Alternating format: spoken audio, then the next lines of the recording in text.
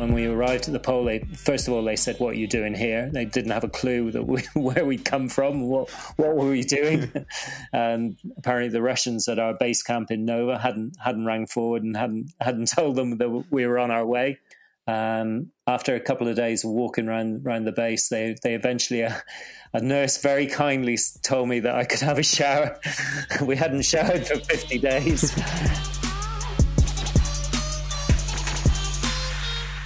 Welcome to this episode of To The Max.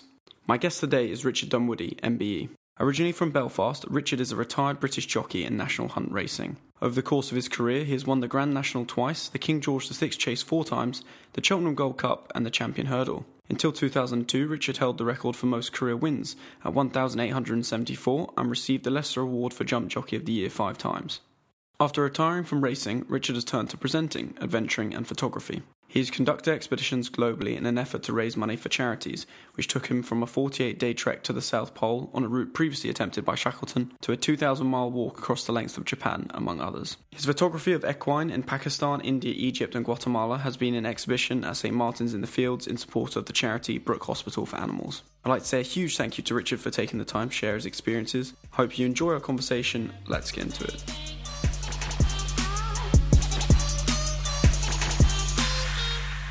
How much of the winning of a race is based on the horse's performance, and how much is based on the jockey's performance? Like, can a good jockey win on a slow horse, and can a bad jockey win on a fast horse? Well, I've been asked this question quite a lot over the years, and I've always said it's basically 90% horse, 10% jockey, really. If it's very hard. Best horse in the race can be on the day, in good form, can be very, very hard to beat whoever rides it. And I think that the top jockeys always said compare it almost with Formula One. It's about getting in the best car, like Lewis Hamilton has done over the past few years, being in the best car and making then the fewest mistakes. So you're winning the most races that you should win, and being consistent day in, day out, being on top of your game, and basically that's it. So they say good horses make good jockeys. Yeah, I think to a certain extent that also is true. Yeah, and so you talked about almost like cars. Is there similar comparisons? Like you might look at a car and be like, oh, that one's got certain aspects that are quicker. Like, what are the kind of, if it was top trumps with horses, what would the kind of categories be? Yeah, the one thing, that you're dealing with an animal. It's got its own mind, and that's and some days, just like us, they have their off days. It doesn't earn their peaks and troughs in form through the season. Trainers are trying to get them to peak on the very, very big days. The Cheltenham Gold Cup, if it was, say, Desert Orchid, they were looking to the goal. David Ellsworth would be looking to the Cheltenham Gold Cup as the day that he really wanted the horse to peak. And sometimes it doesn't happen. Sometimes it certainly did, like when he won the Gold Cup with Simon Sherwood. But it's very, very different from cars in that respect. And also what makes it, it's getting a horse to click, trying to almost get inside the horse's head a little bit. Sometimes the horse will run for the stick, responds to the stick, pulls out more for the stick. There's very strict rules, regulations about the use and correct use of the stick, but it's undeniable that the whip used correctly will make some horses go a good deal quicker. And that's part of being a top jockey, a good jockey. So how much of like a responsibility do you feel as a jockey for like the welfare of the animals? Like over the years, has almost the awareness for their welfare increased in the public eye? Yeah, certainly has.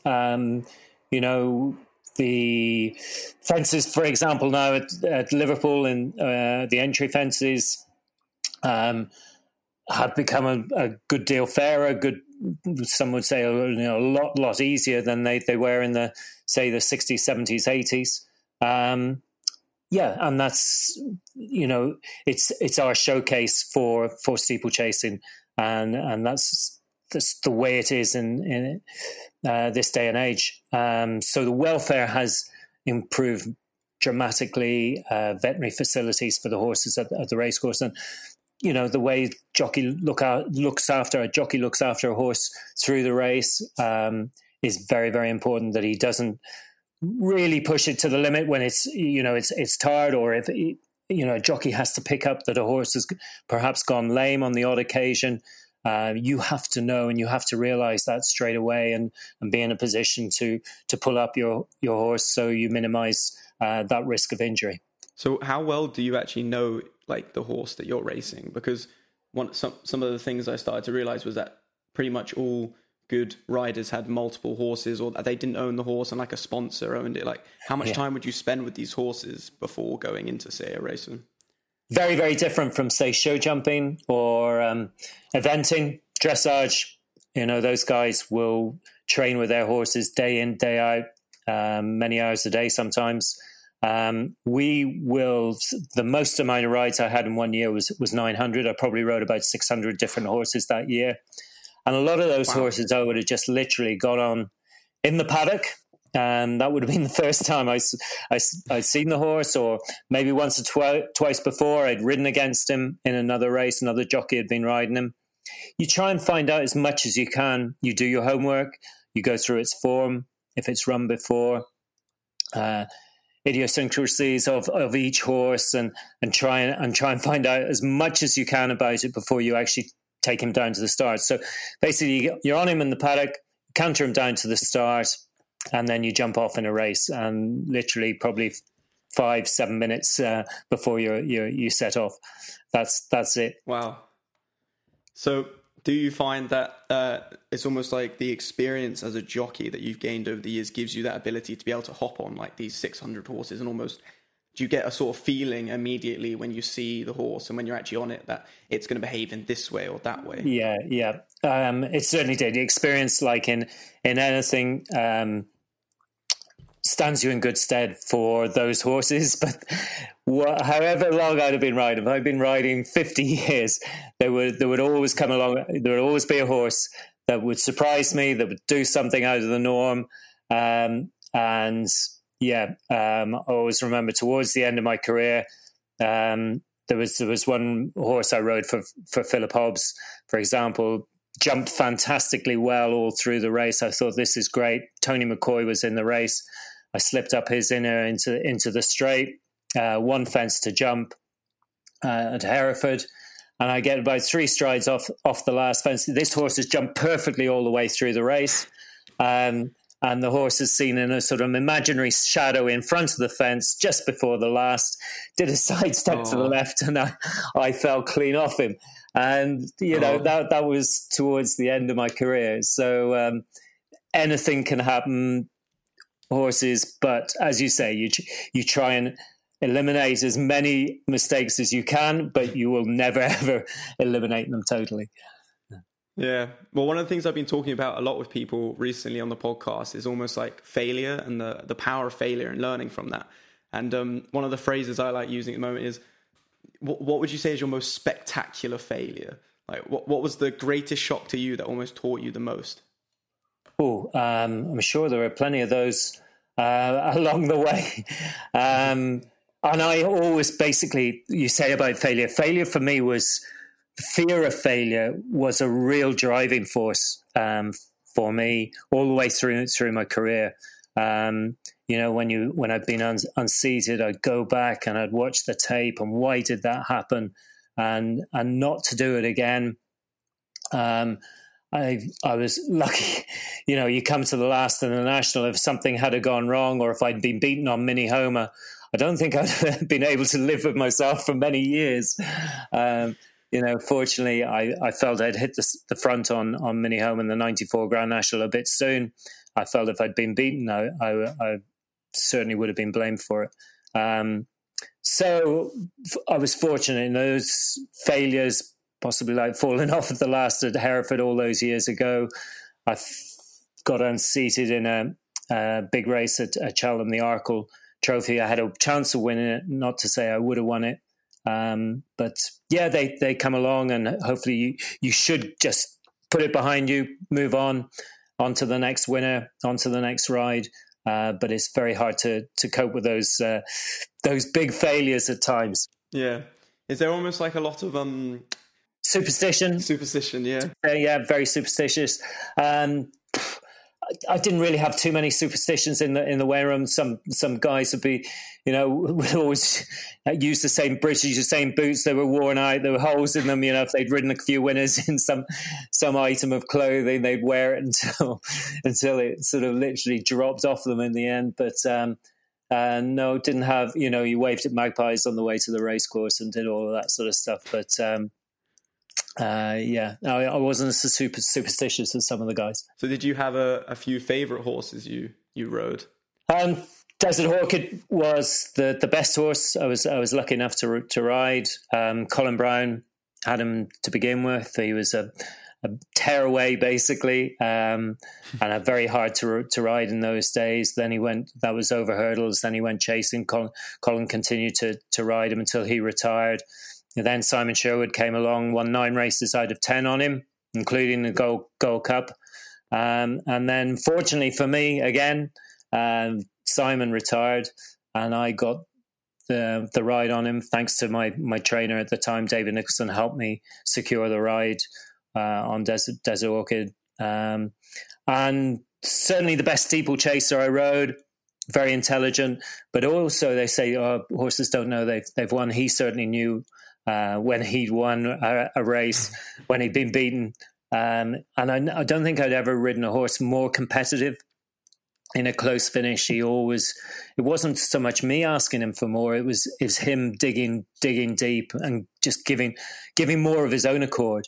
And I was lucky to ride him in one close finish at Sandown, and he just absolutely gave me everything that day. And also with Simon Sherwood on various occasions, he dug really, really deep, especially that Gold Cup. So is it almost that intuition from the horse itself that really separates the good horses from like the champions? Yeah, I think that's the thing that separated him. He was an intelligent horse as well. He loved racing. He loved competing. He loved, ears prick, jumping fence to fence, as a rule, as he usually did. It was a joy to sit on him, and it was a joy for a lot of people to watch as well. Yeah, for a lot of people who might not know exactly the kind of behind the scenes of the race, what did your kind of team look like? What was the training like? What was it? What happened up until that point when you were on the TV screen on race day? They say it's just the jockey and the horse, but there's always say there's a huge team behind it. Obviously, there's the trainer, there's the owner that pays the bill. There was Janice Coyle, who's looked after Desert Orchid. Rodney Bolt rode him out most days. There would be the head lad. There'd be the vet, the guy that shot him, the blacksmith, the feed merchants, all the other horses in the yard. There'd be a huge team there, maybe 60, 80 horses. That would probably be a staff of 25 to 30 people, assistant trainer, help make all the decisions as far as entering for races. A very, very big team behind that horse. And then on my side, towards the end of my career, I had a driver help me, taking me to the races, chauffeuring me to the races, a secretary, look after all my affairs at home, decent physio, very, very important. When you're a jockey getting probably 70, 80 falls a season, I had 2 or 3 people I depended on at that stage, depending on the injury. I started using this sports psychologist in about 93, 94, Peter Terry. So I did it. The longer my career went on, of course, an agent as well, booking the rides. We'd be racing nowadays. They race 7 days a week, and that's to have a good agent is as important as anything. Being a jockey, so a very, very big team around myself, but also around the horse. So within that kind of team, in terms of like hierarchy, were you the face of the group, or were you almost like leading from the front? And how did that change over your career?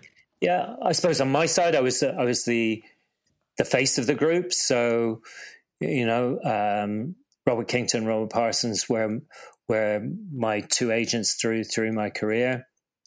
Their job was, as we said, vitally important. Liz Simmons, secretary, various drivers as well. So I'd be the face on that side. And then if it was Desert Orchid, David Ellsworth was the face of, and Richard Burridge, who paid the bills, was the owner. They were conversely the head of the other team, the CEO and the chairman, basically. I remember reading how many times you raced. It was nearly 2,000 times. How many times then can a horse race, say, in its lifetime or career? Sorry, it might be a career. They start as a 3 or 4 year old over hurdles, and they'll be racing probably until they're 11 or 12. Looking at about, say, 7 for the top horses, maybe 7 or 8 races a season. So yeah, that's a lot of races, over 50 races maybe in an average career of a steeplechase or a hurdler. My career, I ended up with about 11,000 races, riding about 11,000 home and abroad. And you look back, Tony McCoy probably rode, I think 16,000, 17,000 races. So that's a lot. We say the most in one season I rode in was around 900. Wow. What kind of toll must that take on like you and the horse?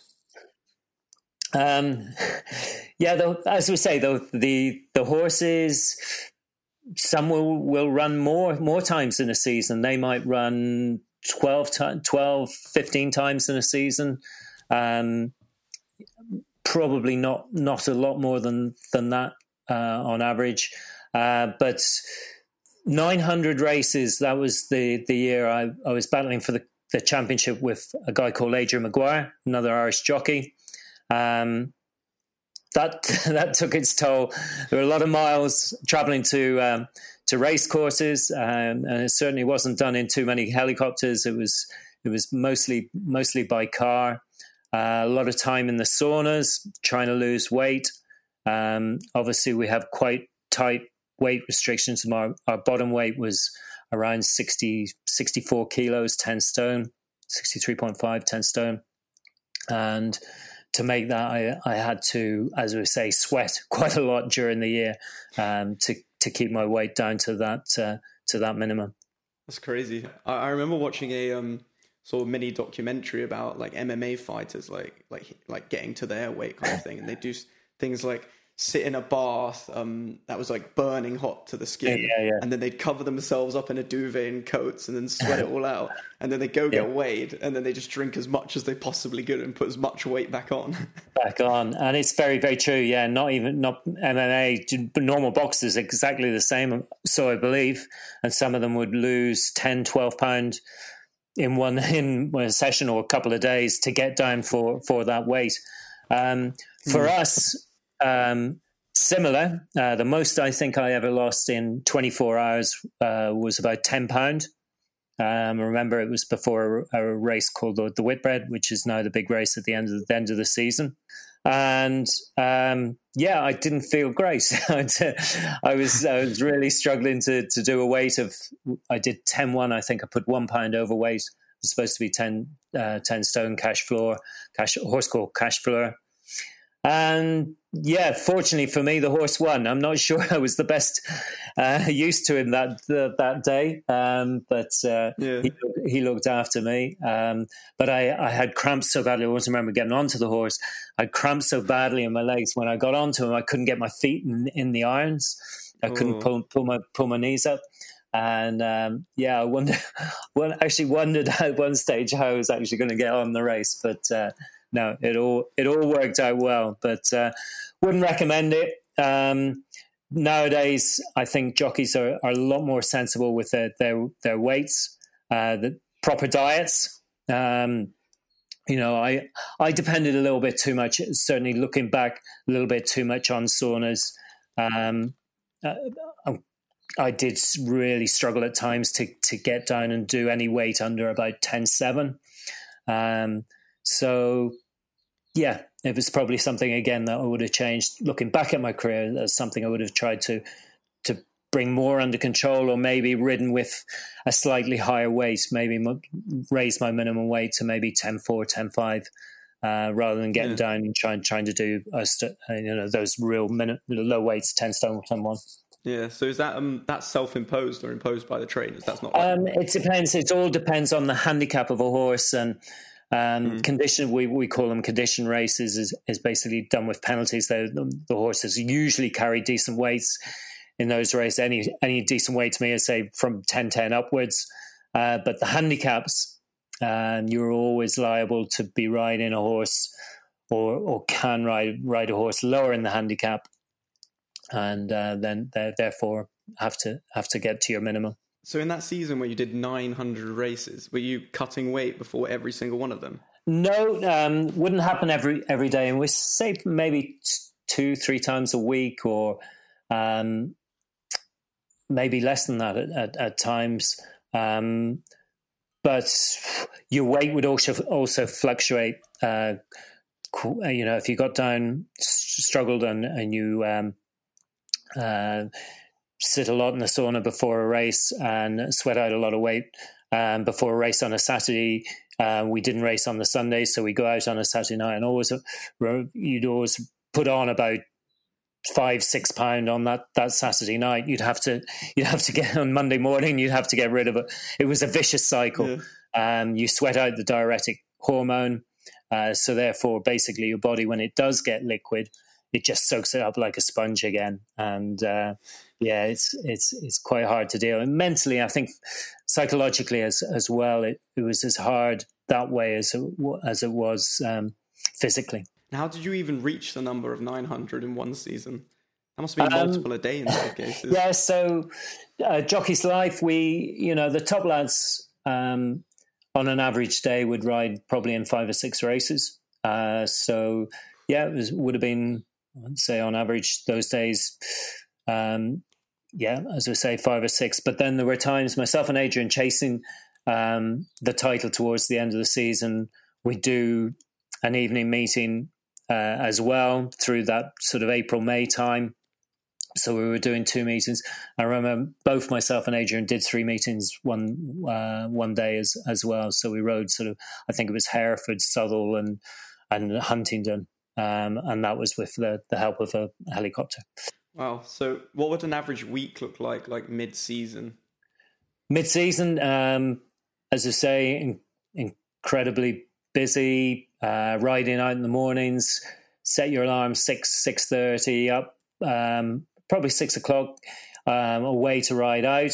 School horses, may have had to drive down to Martin Pipes, say that season, and ride out there, or maybe ride out in Lambourne. Then you're on the phone from breakfast. You might take a slice of toast and a cup of coffee at breakfast, and then you're on the phone to the agent. You might have to ring certain trainers as well on the way to the race course. Sit in the sauna at the race course prior to racing. Anything from half an hour up to maybe an hour and a quarter. Go out, ride 5-6 races, win, fall, lose, whatever, and then home again that evening, and again back on the phone to your agent, to trainers, tell them how their horses run. If the trainers went there at the course, maybe speak to some owners as well, and that was it. Bed at 9:30, 10 o'clock, and start the thing all over again. So pretty exhausting schedule for some of those lads there. And it's exactly the same for the guys at the moment. How did you celebrate when you won?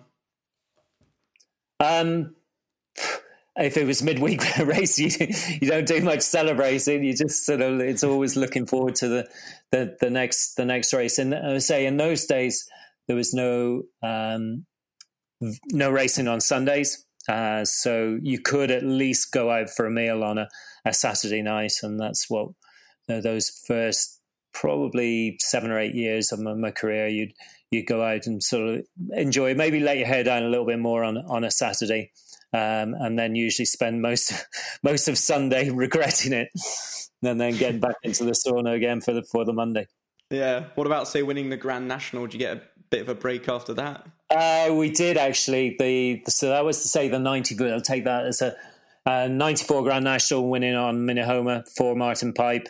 We didn't have any racing that week until the Wednesday, which was probably usually an Ascot meeting. So I had plenty of time to celebrate at that for that national, certainly. So back I think we had a bit of a party at a local pub, and then I had to drive down to Martin Pipes the next day. And then probably a little bit more celebrating on the Sunday night. And I think they sent a driver to pick me up for the BBC breakfast on the Monday morning. I think I slept all the way to the BBC studios in London, all the way back again. Yeah. Yeah. And what do you win if you win the Grand National? So do you, percentage-wise, money-wise, cup, or well, percentage-wise, prize money in those, the first Grand National was about 60,000, and as a jockey, you get about 9%. It's in the newspapers called the penalty value. So you get about 9% your share of that penalty value. So say the first Grand National one on West Tip was about 60,000, and I think the Mini-Homas National was worth under 100,000, so about 90 odd thousand. So I might have picked up about eight grand for that, which certainly in this day and age doesn't sound a lot. But the guys now, the prize money is much better. I suppose you're looking at maybe between 500,000-700,000 for the winner of the national. So it's not a bad day's work for the lads at the moment. Who won more, you or the horse? So the horse, the owner will on, I don't know, between 70-80%. I think the owner receives of that penalty value. But quite right too, because they pay all the bills and they pay the jockey's fee. Also, a jockey will be paid a riding fee. Again, I don't know at the moment how much that is for a steeplechase jockey. Maybe between 150-200 quid. Certainly, when I started, it was about £50. But yeah, it's not a bad living if you're at the top. But you say the top 10 jockeys. But by the time you've paid probably a third of that in expenses, and then you obviously have to pay all your petrol, you pay all your hotel bills, you pay 10% to your agent who's booking your rides, you pay your valet on the race course as well, who again is part of the team that I forgot to mention at the start. You have a valet who looks after you, gets all your colours together, your saddles together on the courses as well. So you have a fair bit of expenses as well. Yeah. And what did the career progression look like from learning to ride a horse to winning the Grand National? So I basically can't remember learning to ride. My father trained horses in Northern Ireland and near Belfast when I was born, or soon after I was born. Had a small yard, probably 20, 25 horses. And I just remember riding out my pony I believe, I was taught to ride when I was 2, 3, can't remember learning. And then I started hunting then when I was in Ireland. We moved over to Gloucestershire when I was 8 and continued to go to pony club and riding my pony. We were able to take my pony also across to England. Got more experience riding him then. And then we moved to a place, Newmarket, the centre of sort of British racing. And I started riding out in yards age 11, 12. Started riding out for Ben Hambry and Paul Kellaway. And I did that basically every school holiday for 4 weeks at a time. winter and spring holidays, then 8 weeks during the summer. And basically it was every day. I was riding out almost from the age of 12. And then when I left school, I started 3 months with a trainer called John Bosley. Great experience there. And then moved to a trainer called Tim Foster.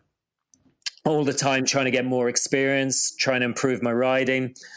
Started to school horses, which is teaching them to jump fences or teaching them to jump hurdles, the smaller obstacles. And basically then I was lucky to start riding in what we say point-to-points, amateur races. So point-to-points and hunter chases. And basically then, my career progressed from there. And why do you think you were particularly so good at riding the horses compared to other people? Because there must have been a lot of cases where a lot of jockeys had been riding from such a young age. Do you reckon that was the source of your success, or was it something else? No, I was always very conscious, just trying to keep improving. And I started off, I was terrible in those amateur races, the point-to-points, the hunter chases. I was falling off all the time, and I was useless. But fortunately, my trainer at the time was a friend of Tim Foster's, a lovely man called Colin Nash, and he had a small team of horses that ran in those races, and he stuck by me despite me falling off. In the end, I eventually rode a winner on a horse called Game Trust at Cheltenham in a hunter chase. He stood by. If he hadn't stood by me, I don't know what would happen. And it just gradually it took off from there. I rode 4 winners the first year, 20 odd the next year, and I just set it as a goal every year to keep improving and to keep riding more winners. And I was fortunate. I think that sort of happened for about the first 8 years of my career. I was able to ride more winners year on year. And it was watching tapes of myself, but also watching how the other top jockeys were doing it at the time. I was working with Huel Davis, great jockey who also was number one jockey for Tim Foster. Graham McCourt was a local jockey, brilliant jockey as well. And of course we had Peter Scudamore, who was champion. And it was basically in the weighing room, watching how they did things, how they rode in races. And you were just trying to improve yourself all the time. Yeah. Was that a particularly strong rivalry you had with the other top jockeys? Was it good sportsmanship, or a lot of time could it get kind of a bit dirty in a way? Needles here and there. Yes, it was generally in the jump weighing room, we all got on very, very well. I think if anyone gets too big for their boots, as we say in the jump weighing room, they'd soon get a couple of falls, and it would bring you down to earth very, very quickly. There is always going to be the odd niggle. I had a certain rivalry or fracas with a jockey who's very well known nowadays. It appears on television a lot, Mick Fitzgerald. But it was very soon forgotten. We had a little bit of a row at Ascot one day. But you're riding with these guys day in, day out. We have to look after each other in some of those races.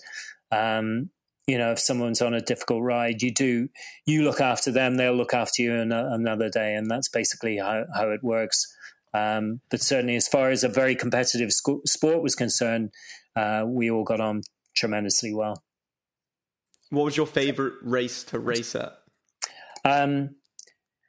Favorite courses. I love Cheltenham to ride around. The festival is unbelievable. Huge crowds, a huge Irish element to it.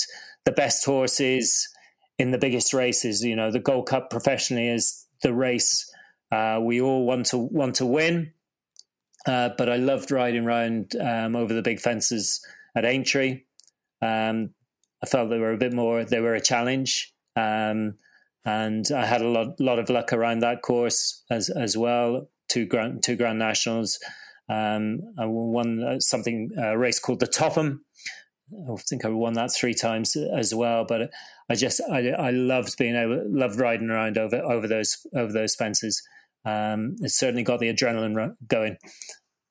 Yeah, I remember watching like the Grand National and other races sometimes as a kid on the TV. And one of the things that always was just like so shocking was suddenly how abruptly like someone would fly off a horse or like how much of a warning did you get from the animal that you were going off it? Very, very little. I think I fell 3 times in the National. And yes, sometimes you can go to a fence, I'm all wrong at this, there's no way I'm going to get to the other side. And that's a matter of, just preparing yourself for the inevitable. And other times, you might jump the fence perfectly well, and there's a horse on the landing side straight in front of you, and you can't do anything about it. And you just your horse will go over the top of them, or will be brought down. Always remember the race I won on Minihoma. I was basically having a bit of a chat to Jamie passing the stands. You jump the water jump. There's a little bit of a gap before the next fence, so we were having a little bit of a chat, having a good day. Yeah, so all of that. He was having a great ride on a horse called Garrison Savannah. I was going better than I thought I would be on Minihoma at the time. And as we approached the first fence, second time around, a loose horse came from absolutely nowhere, came from the outside of the fence straight in towards Jamie. It hit him broadside. Knocked his horse over as he was about to jump the fence, and Jamie was basically thrown over the fence. His horse couldn't jump it, and very luckily for me, it chose him. The loose horse chose him as the target rather than my own horse. It just shows in a national, anything can change at any time. Yeah. And what about injuries that you might have received? Was any particularly rough tumbles? Say in those, I think I had in total about nearly 800 falls through my career on a race course. Had a probably, is that like high or low? It's about average, I'd say. Okay. So 11,000 odd rides, 700 falls. Yeah, just about average. I was very, very lucky. I broke 2 bones in my career. Broke a bone in my hand. And that was just a simple fall. But probably the most painful fall I had was a fall at Kempton. And I had a horse behind me. My horse had fallen and had nearly brought the horse behind me down, a horse called Forest Sun. Brian Clifford was riding it. And he, to save himself, put one leg out. That leg happened to land on my chest. And I fractured my sternum. So I was taken off to hospital after that and spent a night or 2 in intensive care. But very luckily, I was back riding again in less than 2 weeks. So I was really, really fortunate with injuries. I had to retire in the end because of a neck injury, but that was basically the amount of falls, continue landing on my head or whatever. A C5, C6 injury, which eventually sort of affected my right arm so badly that I had to retire. But I have to say I was very, very lucky with injury through my career. Yeah. Was it difficult for you in the moment sometimes? Because say some rider had gone down in front of you, or there was a big pile up, or you thought you weren't going to make the jump. Did you ever have almost a point in your head where you had to make that decision of, am I going to do this and risk going through this, or do you ever say, okay, it's just not worth it for me or the animal's sake? You don't have time to think. Basically, you're through it before it's happened. It's on instinct, really. A couple of horses might have fallen in front of you.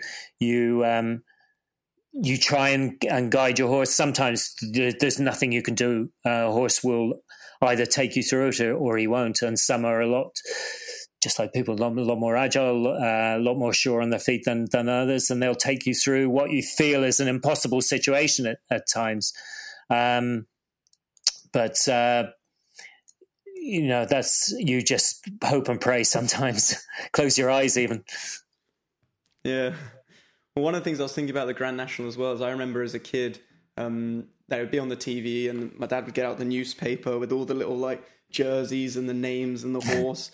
And he'd be like, okay, just pick one. And so obviously he would just be like, oh, I like the color, or I like that one's name, kind of thing.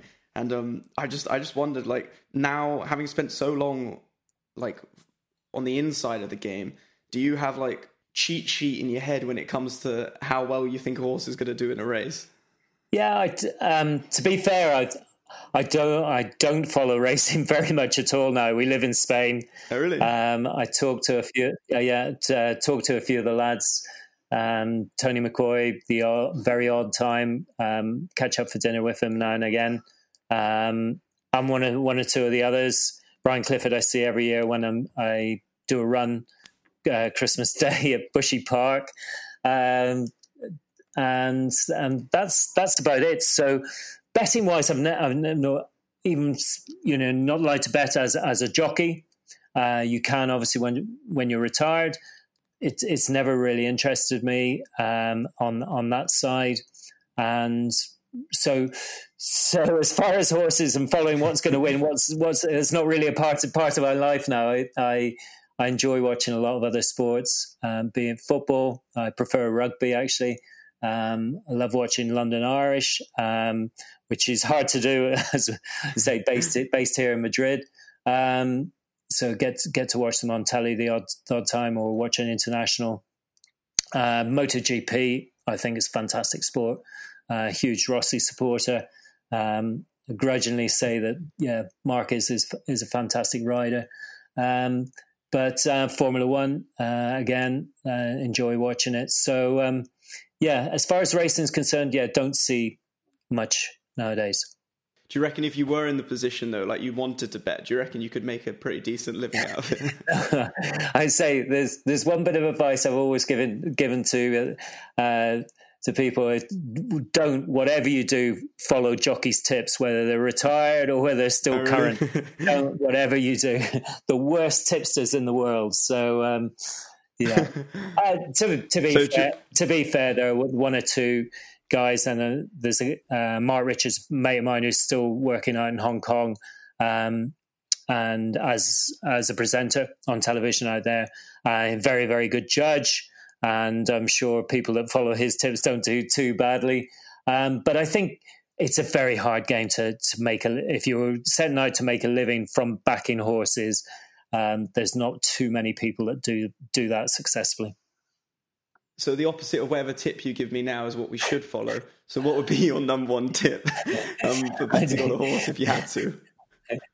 Number one, you have to go through, if you're going to take it seriously, but betting on horses, I say, other than go to the national, you've got the colour. I like the colours. I like the name of that. You're probably as well doing it that way as any other way.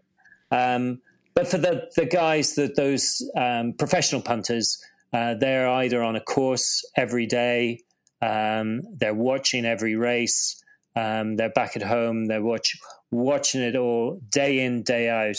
And yes, I'm not saying they make a huge living. Some of them do well out of it, but again, it's very much very up and down. But you really have to live and breathe the sport if you're going to become successful at it. Yeah. So how much of it is based on luck, the sport in general? Do you believe in luck? Yeah, I believe in luck, and sometimes a horse that should win won't win. It's just that certainly does happen. And your 100-1 outsider like Foynaven in the Grand National 1967 will come along, and you'll get those very long price winners as well. It's down to luck on the odd occasion, but as we say, it's professional punters try and put those percentages in their favour rather than the bookies' favour, and in the long run, say for a few of them, it'll work. Yeah. And now, looking beyond being a jockey, how hard was it to leave it behind? It was certainly hard at the time. So I was, forced to retire, but my injury got so bad in 1999. Went to America to get some advice off a guy called Paul Check. kinesiologist in California.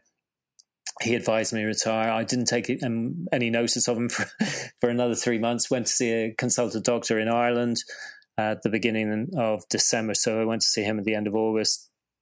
Beginning of December, I got the ultimate call that basically my neck wouldn't take any more falls. And yeah, it was tough. But again, you look forward. I was managing I owned a sports marketing company at the time.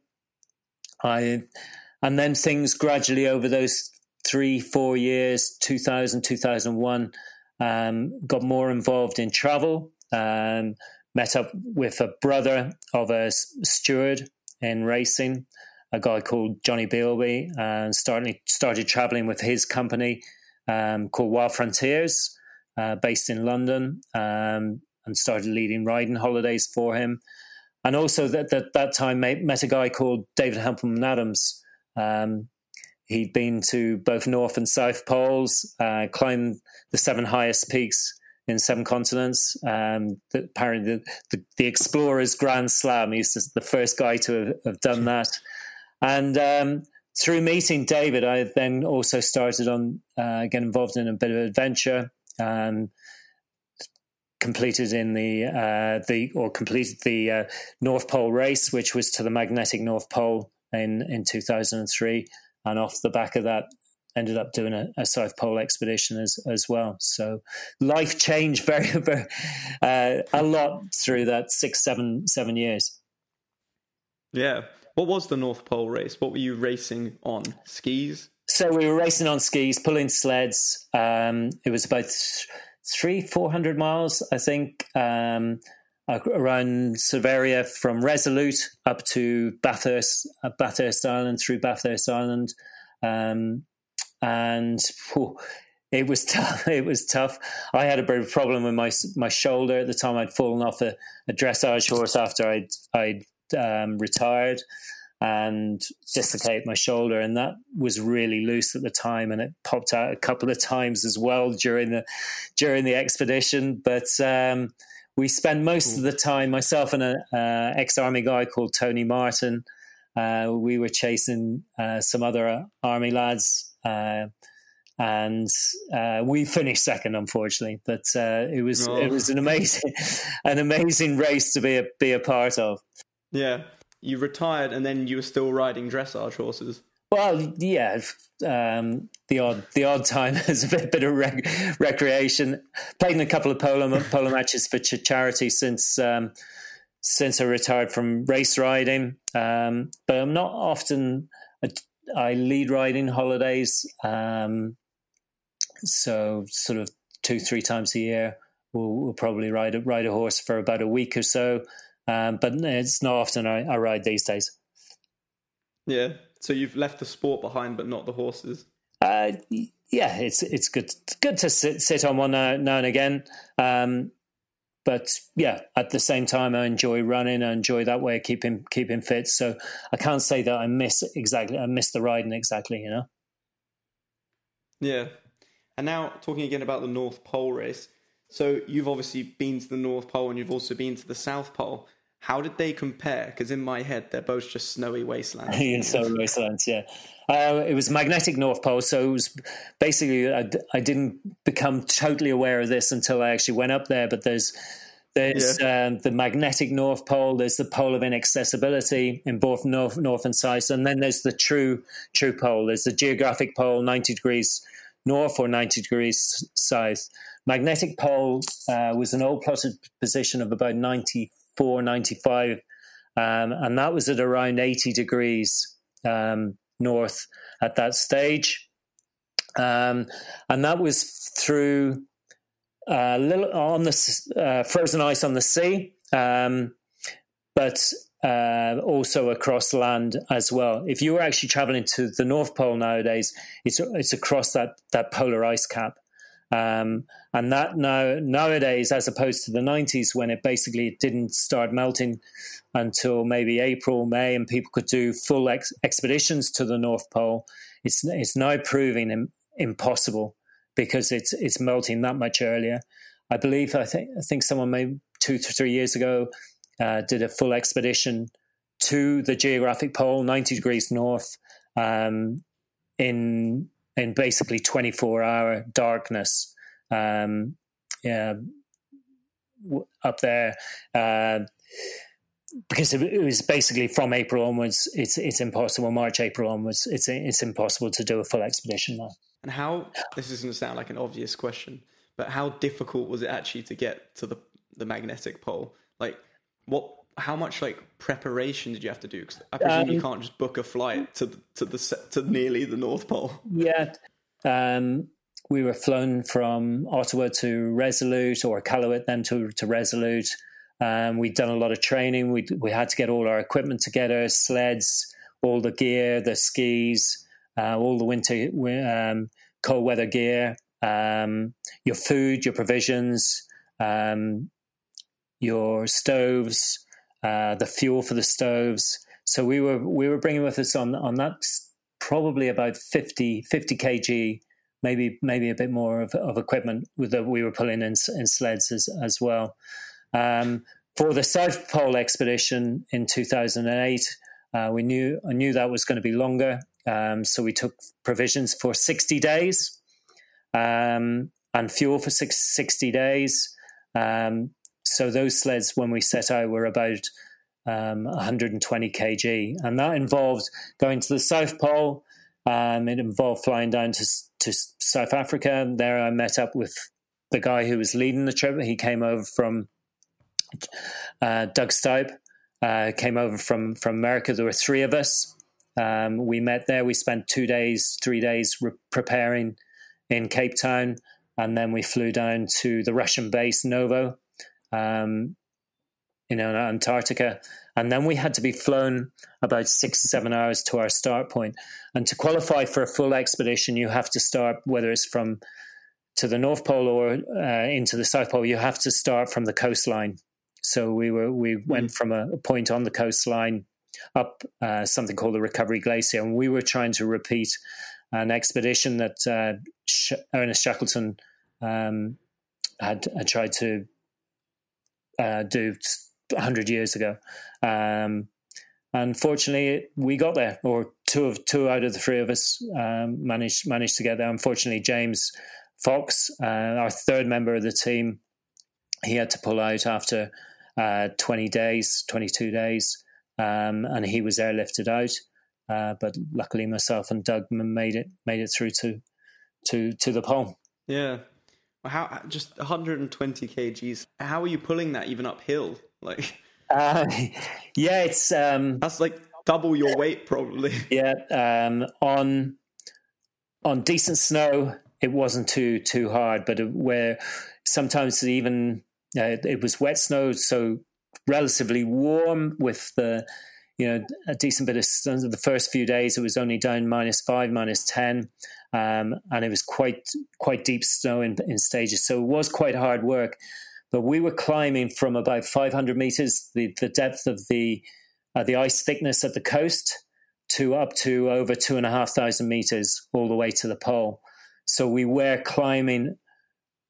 Again, I didn't basically take much notice of that before I was actually down there. I was thinking, this is going on forever. But we eventually got onto the polar plateau, and it was a little bit more level for that last couple of weeks, and then you were suffering with conditions. Then were much colder.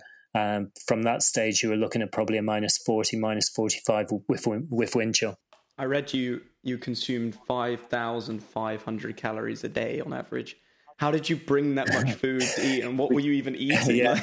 So it was all dehydrated food, and basically that was, weight-wise, that was the best we could do. We had chocolate and stuff as well, which froze and was terrible for the teeth. I think it came out with more chips and everything from my teeth. But we were saying 5,500 calories, but it wasn't enough. I lost down there about 40 pounds. Doug lost 35 pounds as well. we were well short on calories. Basically, I think we should have been taking about 8,000 calories a day to cover that distance. We were averaging about 15 nautical miles, I think, each day in the end. But we were a long way short. And yeah, we were so low on calories that we were nearly bringing the expedition into doubt. I was really struggling at the end. And then Doug also, he got snow blindness, which is a very painful condition, sunburn of the cornea. And yeah, we scraped home in the end. Yeah. How many days did it take you? 48 days in the end. Yeah. 48. And how long could you have gone before you were probably going to die? Yeah, we had probably more for say provisions. If it had gone much over 50, we would have had to start rationing.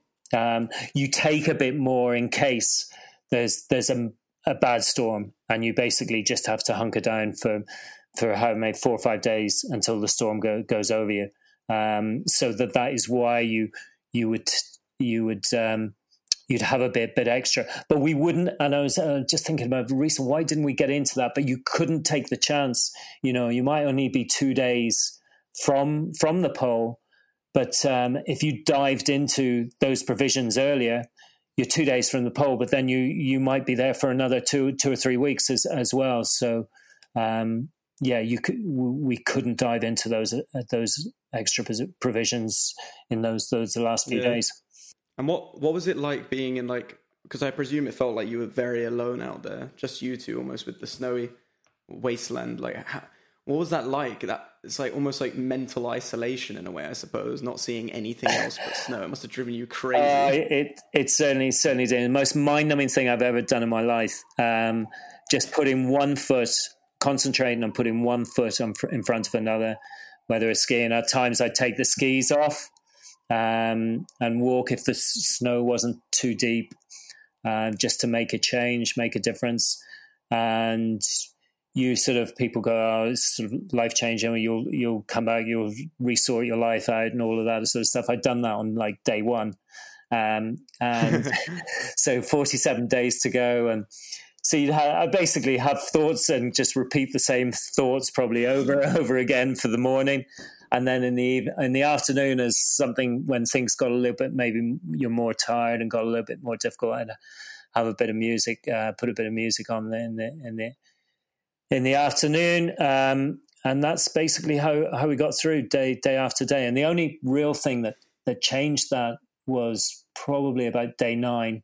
And we ended up in the middle of very hairy crevasse field. And that was in the middle of the Recovery Glacier. And we went in about sort of lunchtime on one day, and we didn't get out for about 24 hours. I have to say that was pretty hairy.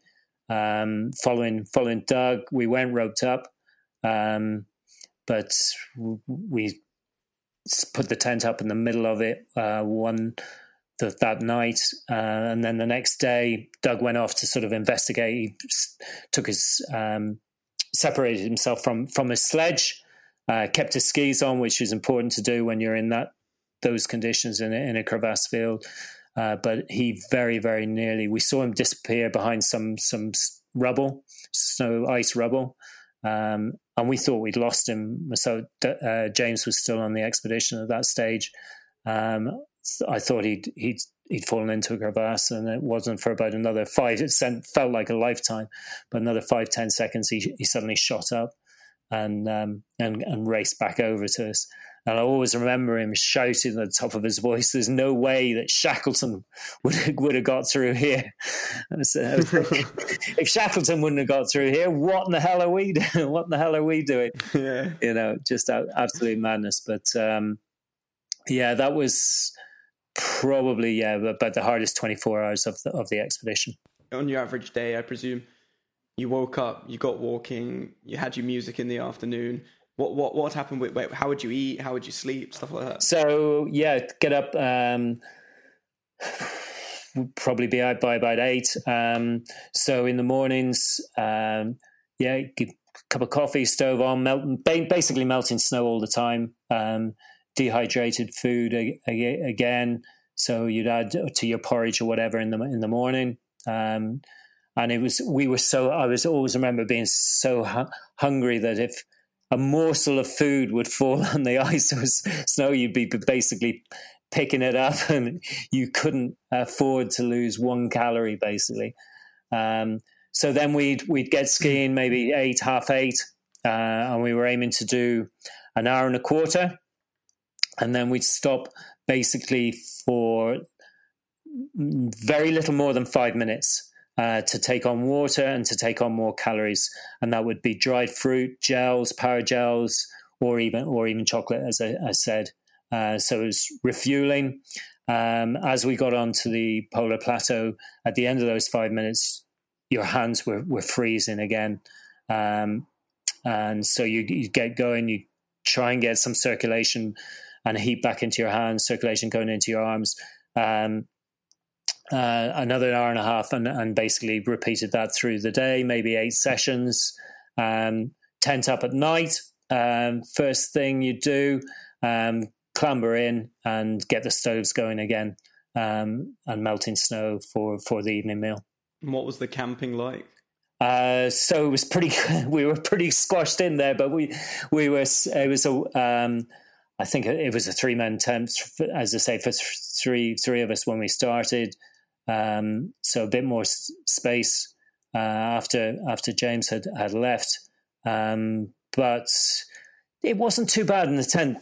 Even on the polar plateau, when it was very, very cold outside, if the sun was shining, relatively, it probably must still have been below zero, but it was still relatively warm in that tent, so it wasn't too bad, and you become so conditioned to it anyway. So by day 30, 35, so reasonably comfortable in there, and you were just so tired. You slept a full 8 hours anyway. Yeah, was it always bright? Like, was the sunlight 24 hour sunlight. Yeah, if it was, and we'd have days with fantastic conditions, and then we'd have other days with complete whiteout. And I always say Doug did amazingly on navigation wise. You would help. How did you navigate? So GPS obviously as well, and compass, but also days like that when it was a whiteout, rather than getting out the GPS and the compass all the time continually, the winds, there's prevailing winds down there, and basically they form something called sastrugi, which are ridges in the snow, and they're in a direction that basically you can, as long as you've got them to guide you, the sastrugi, you can take your direction from the direction of the sastrugi. Yeah.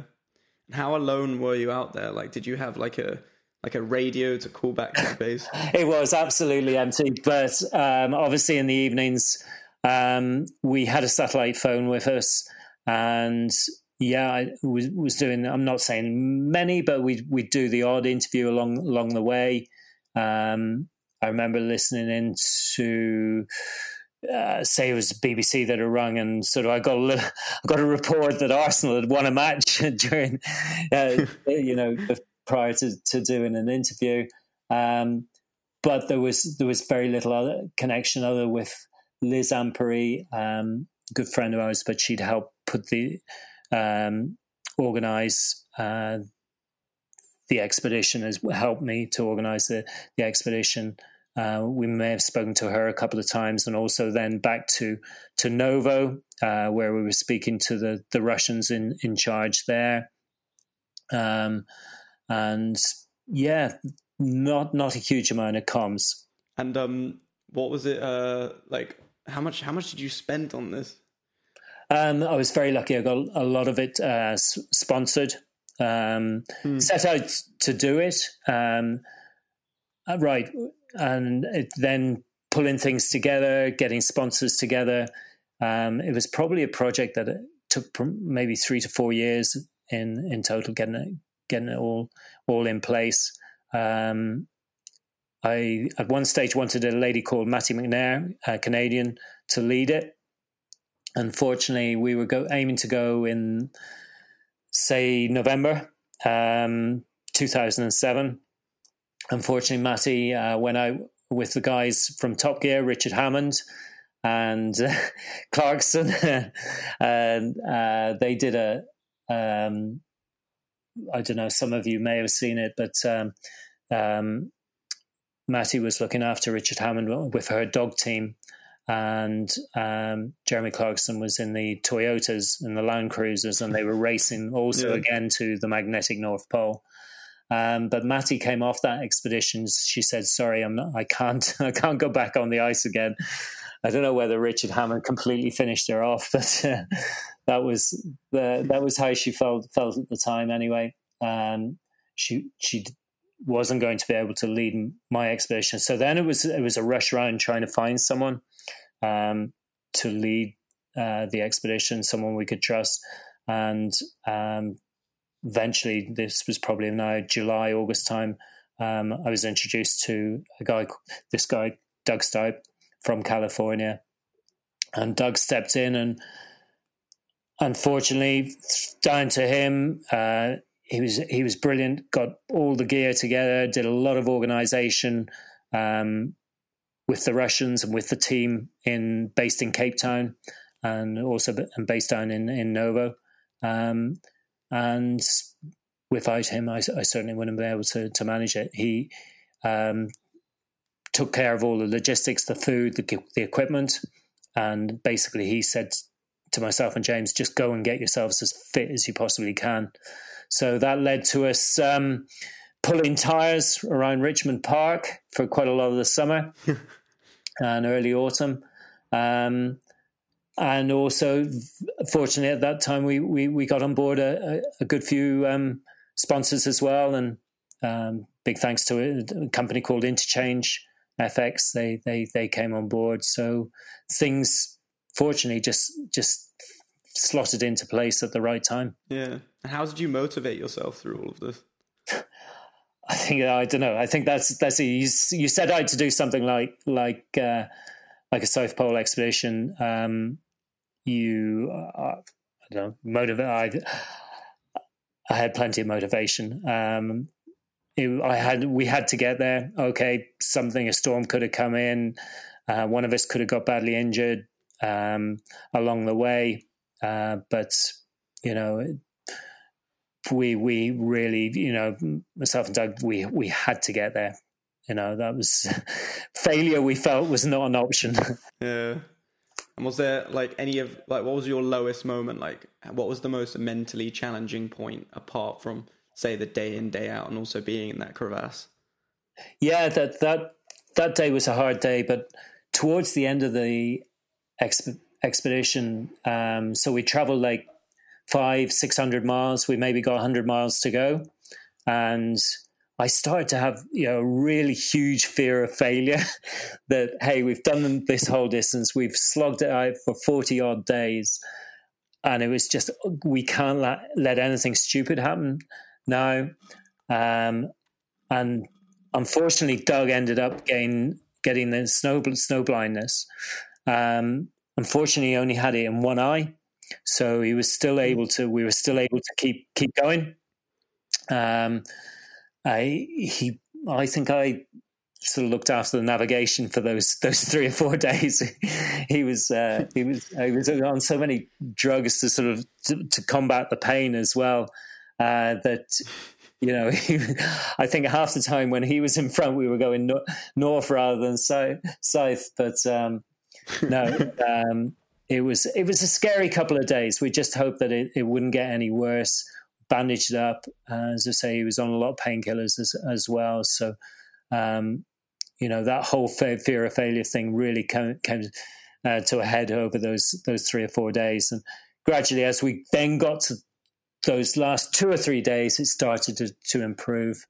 And it was only that last couple of days that I really started to feel confident that we could make it.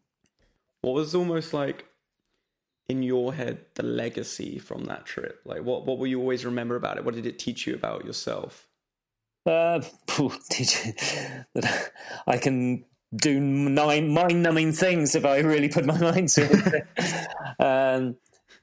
No, it was the endurance. Legacy, yeah, I feel very, proud of the fact that we, thanks to Doug, that we got there. We completed a full expedition to the South Pole, taking all our gear. Something that very, very few people have done before. And have done since. We're talking about 100 to 150 people. So a great expedition, but a great experience to go down there. And we were luckily, when we arrived at the pole, first of all, they said, "What are you doing here?" They didn't have a clue that where we'd come from, what were we doing. And apparently the Russians at our base camp in Nova hadn't rang forward and hadn't told them that we were on our way. But to get down, and we were shown around. Doug's had a good friend who actually managed the South Pole base at the time, so we were shown around the full base, and interesting. It was very, very interesting to see it. So is the base the only thing down there? Like, what is it? Yeah, that's it. There's 250. There's 250 people there during the summer. I think the winter team's about 50. After a couple of days of walking around the base, they eventually, a nurse very kindly told me that I could have a shower.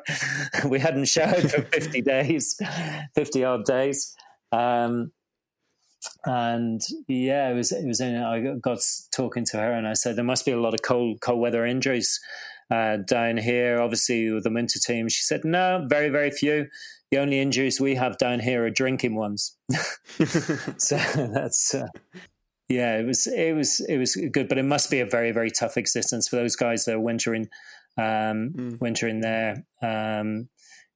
6 months of really tough conditions. Could you do it again, or would you do it again? I wouldn't do it. No, certainly wouldn't do another South Pole expedition. I've done that. There's other things in life. And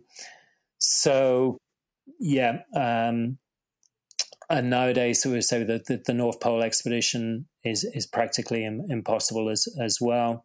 But I love traveling now, and with having taken up the photography over the last seven or 8 years, I just like visiting new places, traveling to different countries,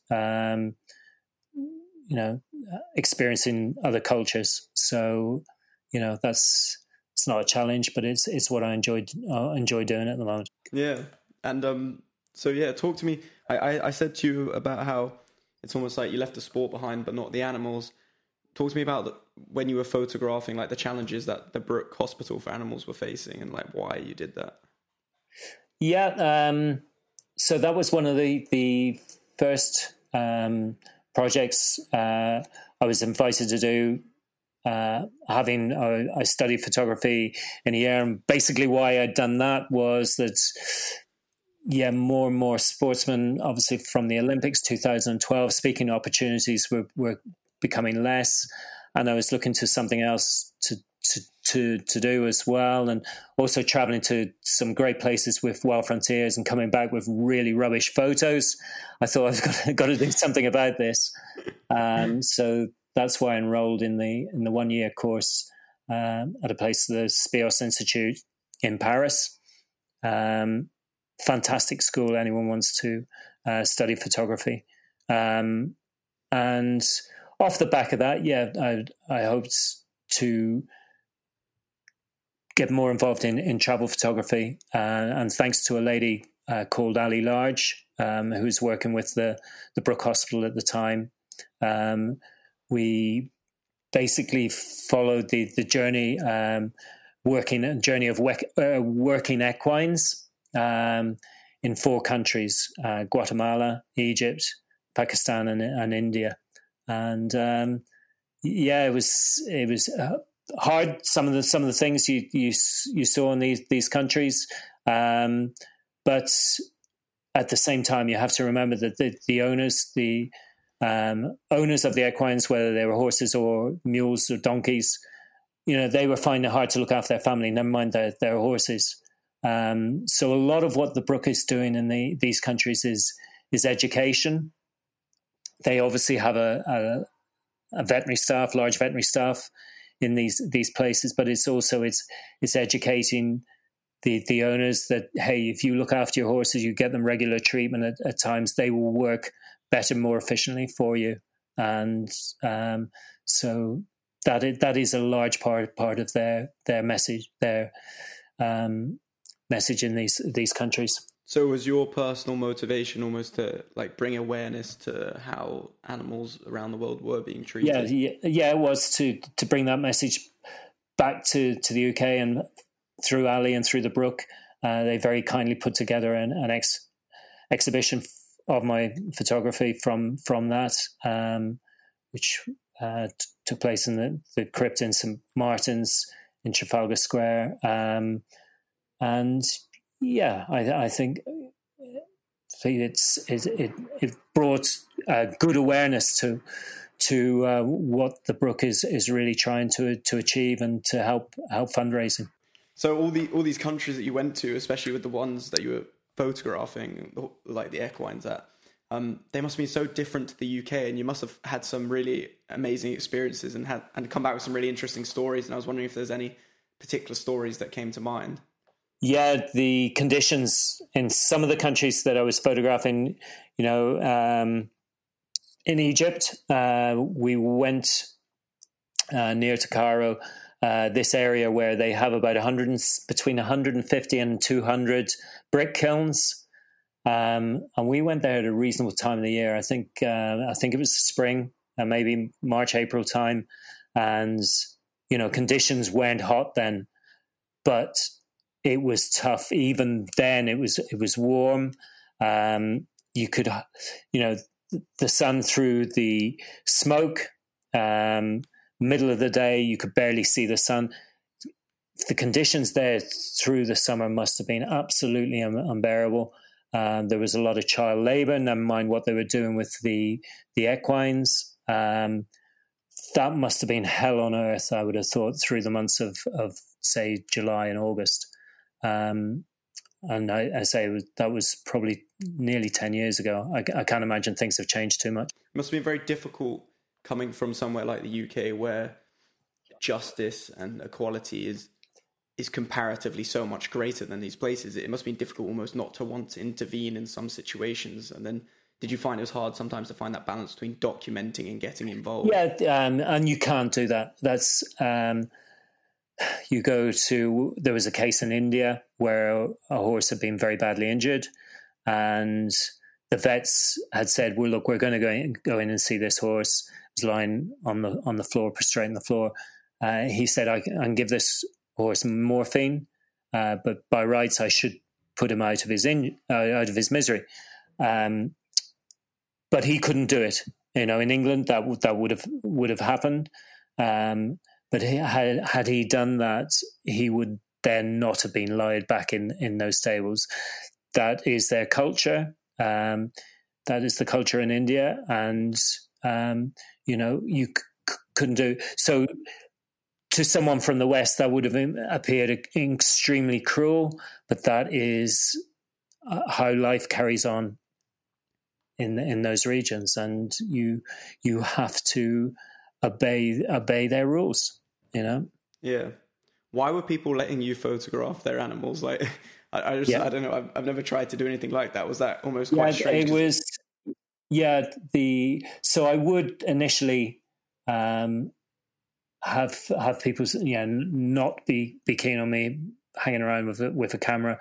But fortunately, a lot of the time I was with the Brook team, whether it was their vets or their administrative team. So it being with them, I was able to carry on doing my job. Yeah. Did you learn anything from that you didn't know before? Yeah, there was as And I suppose I traveled quite a bit in Central Asia before the poverty, and I'd witnessed that in sort of trips to Afghanistan and things like that as well. So there was nothing really shocking. We visited an area where they had a very popular shrine in India, and there was a lot of money being brought into that area through the tourism because of the popularity of the shrine. Yet still, the mules and the ponies that were being used to transport people up the mountain to the shrine, in the evenings, those equines were then coming to a rubbish dump and were then grazing through the rubbish, and it was, that was pretty tough to witness and photograph. Yeah, and how did that compare from, say, going to these countries where these equines and animals were seen very much as almost just tools? How did it compare then spending time in Mongolia, where these animals are revered almost to a godlike? Yeah, they're revered, and yes, they can be hard on their horses in Mongolia as well, but Mongolians certainly have a huge respect for the horse. But it also shows how mollycoddled and our British thoroughbreds are in comparison to equines around the world. They are treated like royalty in comparison. I've always enjoyed my trips to Mongolia. I think it's an incredible country. And the horse is a very big part of the culture. The children basically grow up with them. The youngest kids will learn to ride on the youngest horses, so they'll be put on a foal or whatever when they're 2 or 3, and as the foal grows up, they'll keep riding it. An amazing culture out there. They race. They have a Nadam. They have big races or events around UB, but then each town, I think it's the beginning of July every year, we'll have horse races, and some of these races will be up to about 32 kilometers. So they'll canter or they'll trot their horses to the start, and then they'll race back, say up to 20 miles.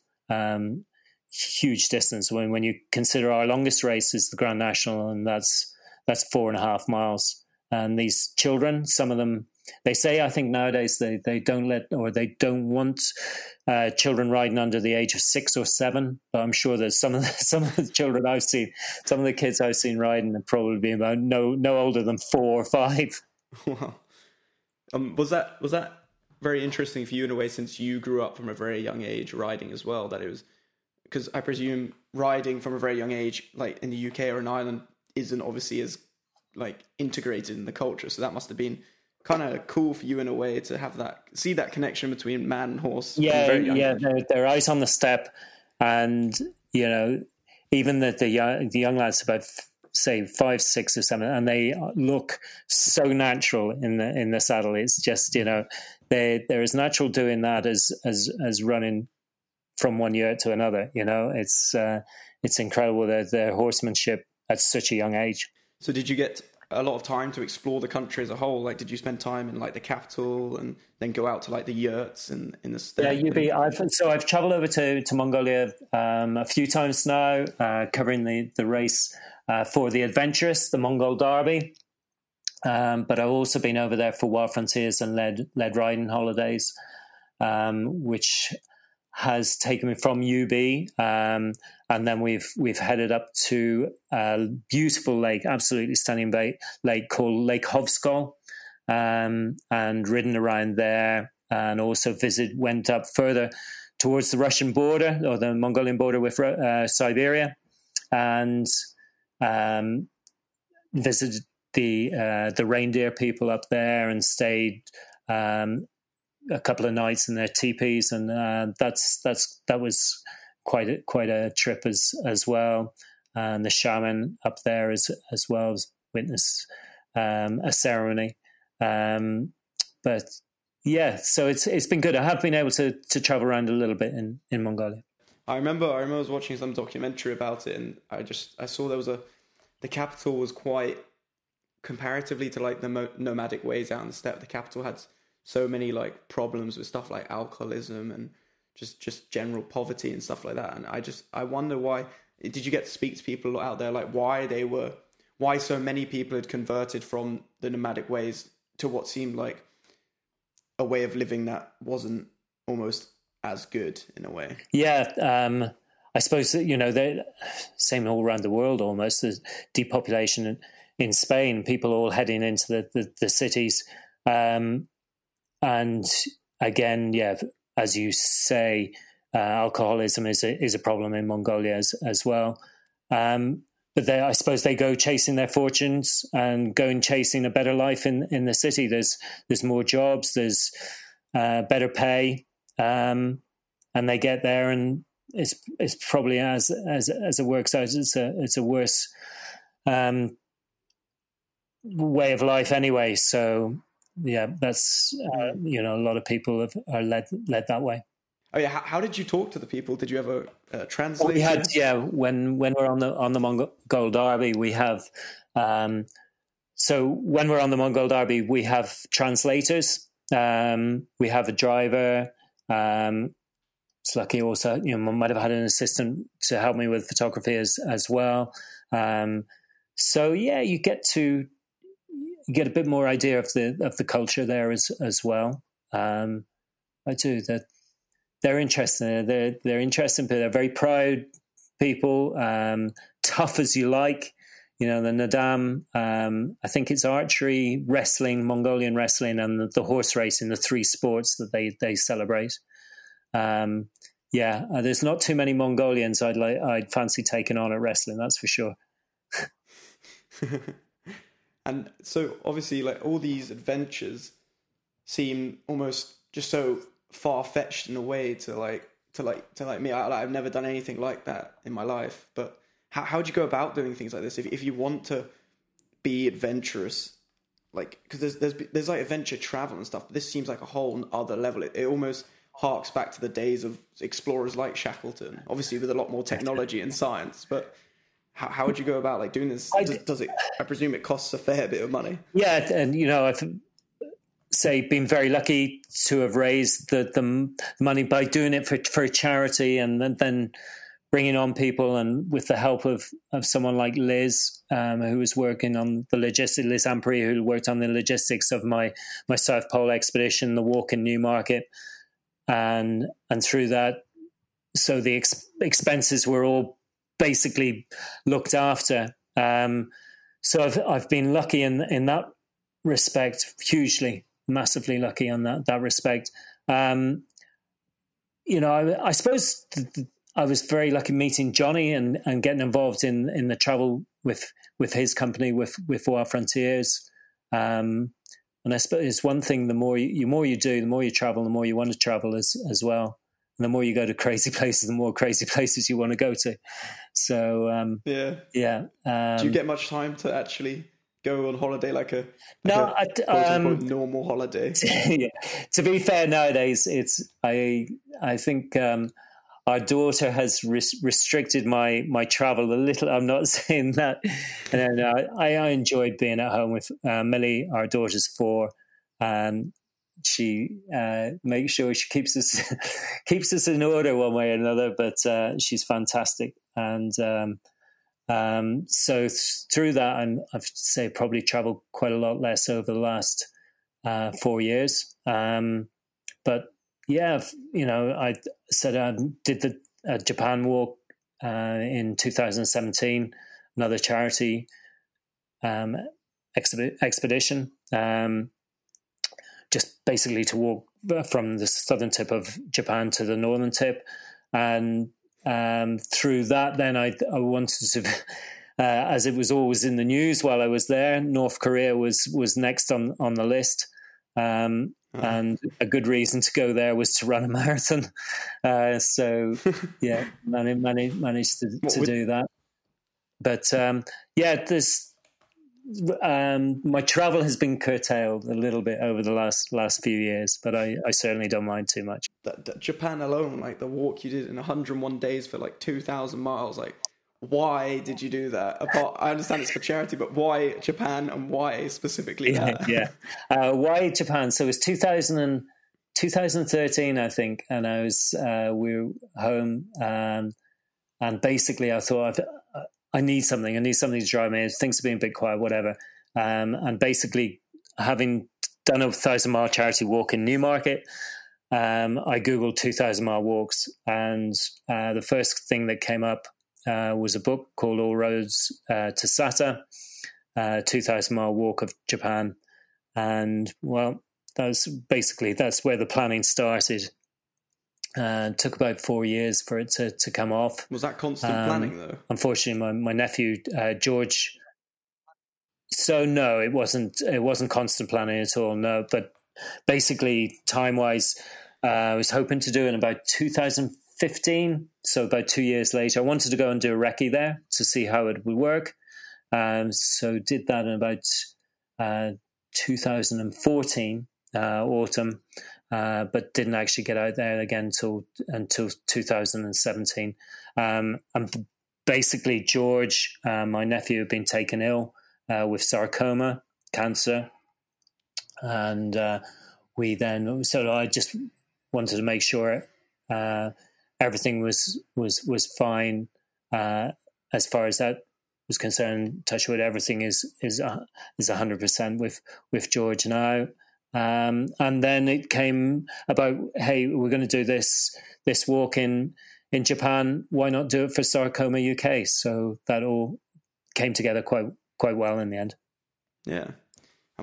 Just again, day in, day out, how was it walking the length of Japan? Was it quite different from like the different like areas? Because I've always wanted to go to Japan, and I've had a bit of a fascination with the country since I saw the film The Last Samurai. Yeah, it's obviously not like that these days, but I've always wanted to go, and it seems. I remember because historically it's been the most cut off country from the rest of the world for so long because it refused to let anyone in its borders. It was apparently it's like the most alien until about 1850, wasn't it? 1850, 1860. Yeah. Well, it's like the most alien place on the planet you can like go from, say, like the West. And I just find that so interesting. It must have been a complete culture shock for you. Shock, yeah. I tried to learn a little bit of Japanese before I went over, but basically that didn't take me more than where's the next hotel, or where's the nearest supermarket or whatever. But that's about as far as my Japanese stretched. But the Japanese are wonderful people. They were so respectful, so welcoming all the way through. A lot of people would pass you maybe on their bike or on their car, and they'd sort of look around and they said, what? Because I didn't go in a sort of, I went up the north and west coast of Honshu, the main island. So it's a sort of well off the tourist track, beaten track as far as that's concerned. So a lot of people look at him twice. What's he doing here? Foreigner doing here? They drive past you and they come back 10, 15 minutes later and they give you a drink, Powerade, whatever, fruit, good luck, whatever. It's just and I was treated like that all the way through. Another day, a man I passed, probably in his 70s, in his garden. He asked me, and I could understand that he asked me in for a coffee. So, but I was in a hurry. I was late that day. I had to get to the hotel before it got dark. I said, "I'm very sorry. I've got to keep going."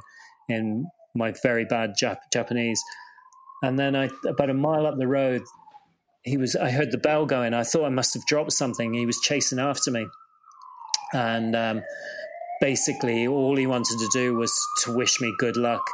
And he presented me with a grapefruit, a coffee, a latte coffee out of you get from a dispensing machine, and another and some chocolate, and it's just things like that happened all the way through the walk, Wow. and got to see some cool places, cool cities that I'd love to go back to. Aomori, they have the Nabuta Festival, which is they have these floats with lights, lanterns. They're very colourful, hugely colourful floats that depict the sort of Japanese legends. Nagata, Kumamoto, which had suffered an earthquake. Fantastic castle. Unfortunately, through the earthquake, a lot of the walls around the castle have collapsed, and they say it could be up to 10 years before they finally do the repairs. I came across, just by accident, stumbled across an Antarctic museum in the middle of nowhere. That was really interesting as well. But so it was hard because most of the time you're just focusing on doing that 20 miles, 30 miles a day. I think I got up to about 50 some days. But so focus on getting the miles done, taking on enough calories and making sure you were right, that you weren't overfacing yourself. But yeah, it was a good place to certainly do a long distance walk. Yeah. One of the things I've always heard about Japan is it's like an extremely safe country comparatively to, say, some places in the West. Was that one of the factors that played into it? Did you ever feel unsafe? No, never. Through that, the only thing I had in Japan where they have these extremely long, it's very mountainous certainly along the coast in Honshu. There were areas where you'd have to go through very long tunnels. It was the only way. It was the only way to the other side of the mountain range, and some of them would be up to 2 miles long. And they didn't have the hugest amount of space for people to walk through them. So it was scraped up against the wall in a few of those. Very dark tunnel, basically with all your reflective gear on. That was about the only time I felt unsafe. Well, that's a good point actually. So when walking from one end of the country to the other, how did you go about like planning that? And did you try and stick not to main roads and stuff, but almost like walking places as well? Yeah. Tried to, but at other times it just wasn't possible. That the only way through, say, this mountain range was by following the main road, or it would have added a huge amount of time to it. So mostly, I had a rough idea. Which way I was going, and then just basically Google Maps.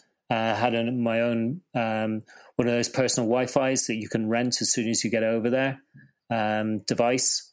So like portable, little portable Wi-Fi so cool. system. So you could download your Google Maps, set out your route, and 9 times out of 10 that worked really, really well. So again, you must have been alone, barring the people you met along the way. Yeah, I had a couple of people from my girlfriend Olivia came out and walked for 3 or 4 days.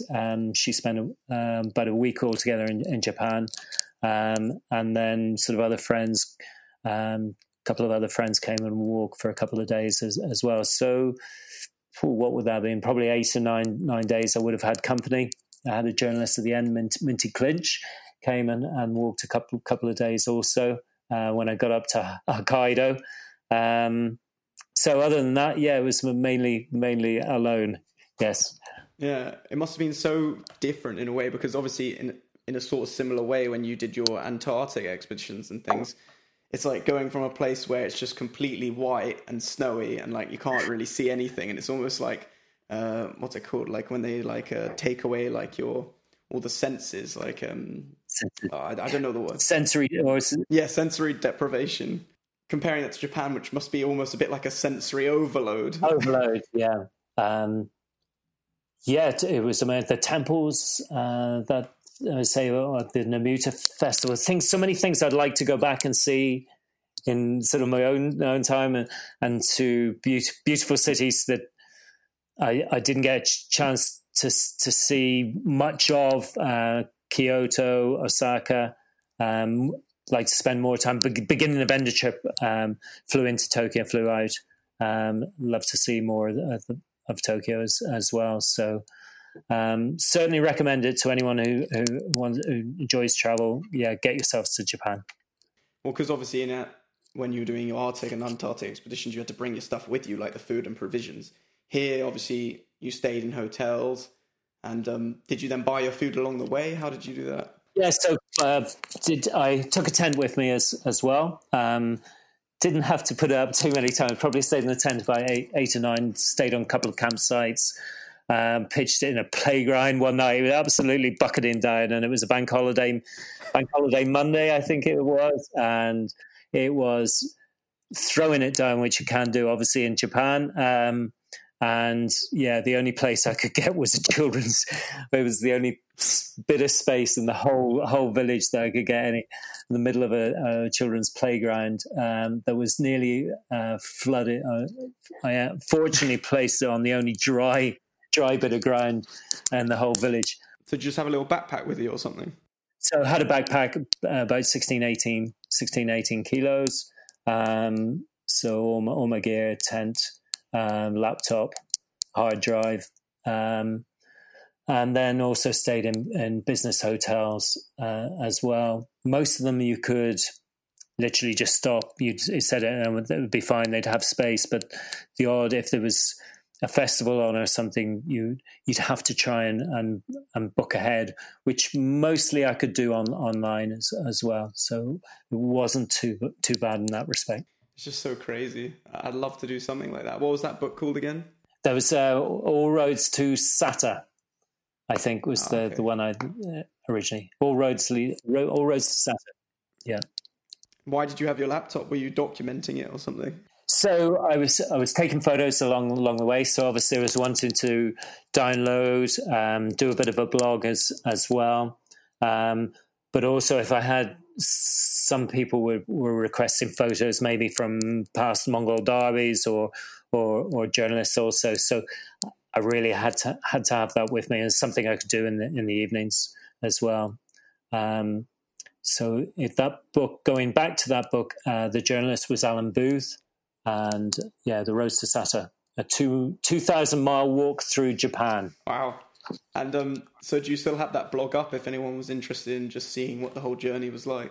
No, I think it's gone. Sorry about that. It's I think it was. I think I mainly posted on Facebook, but no, I don't have that Facebook account anymore. And if you had to choose another country to walk from the bottom to the top of, which one would you choose? Would you do it in Britain? That was Land's End to John O'Groats. I think So it was a thing about doing it in different places, and through that's why I then went to North Korea. I'd love to have been able to have walked through that country.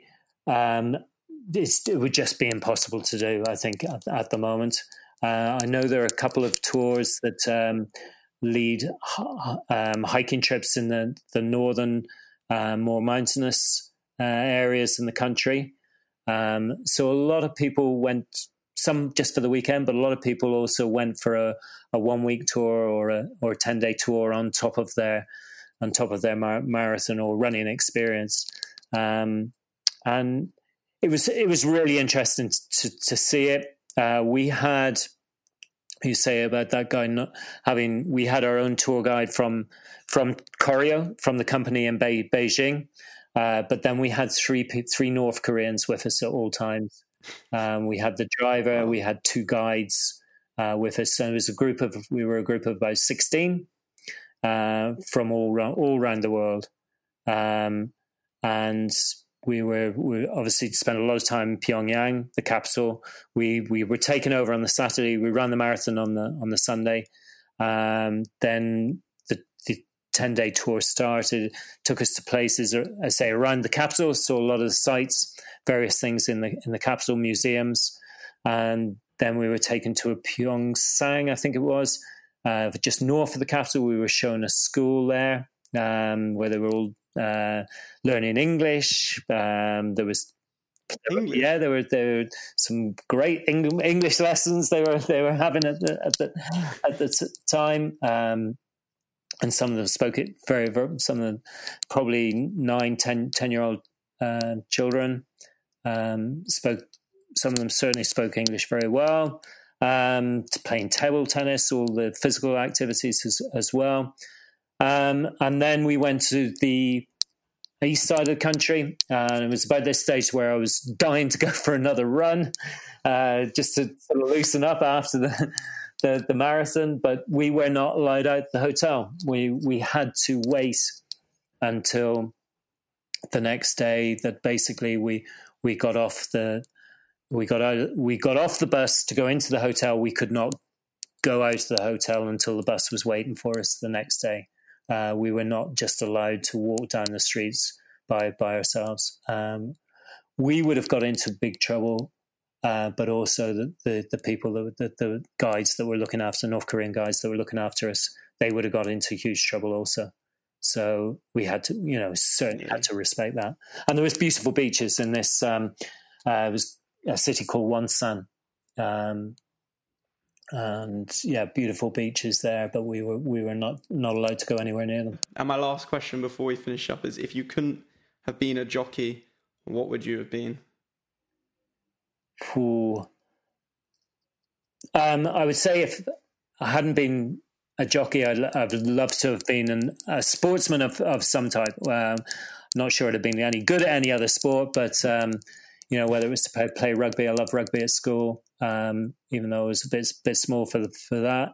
And as to be, I raced cars for a couple of years as well. Again, fantastic sport. So I'd love to be a sportsman in some respect.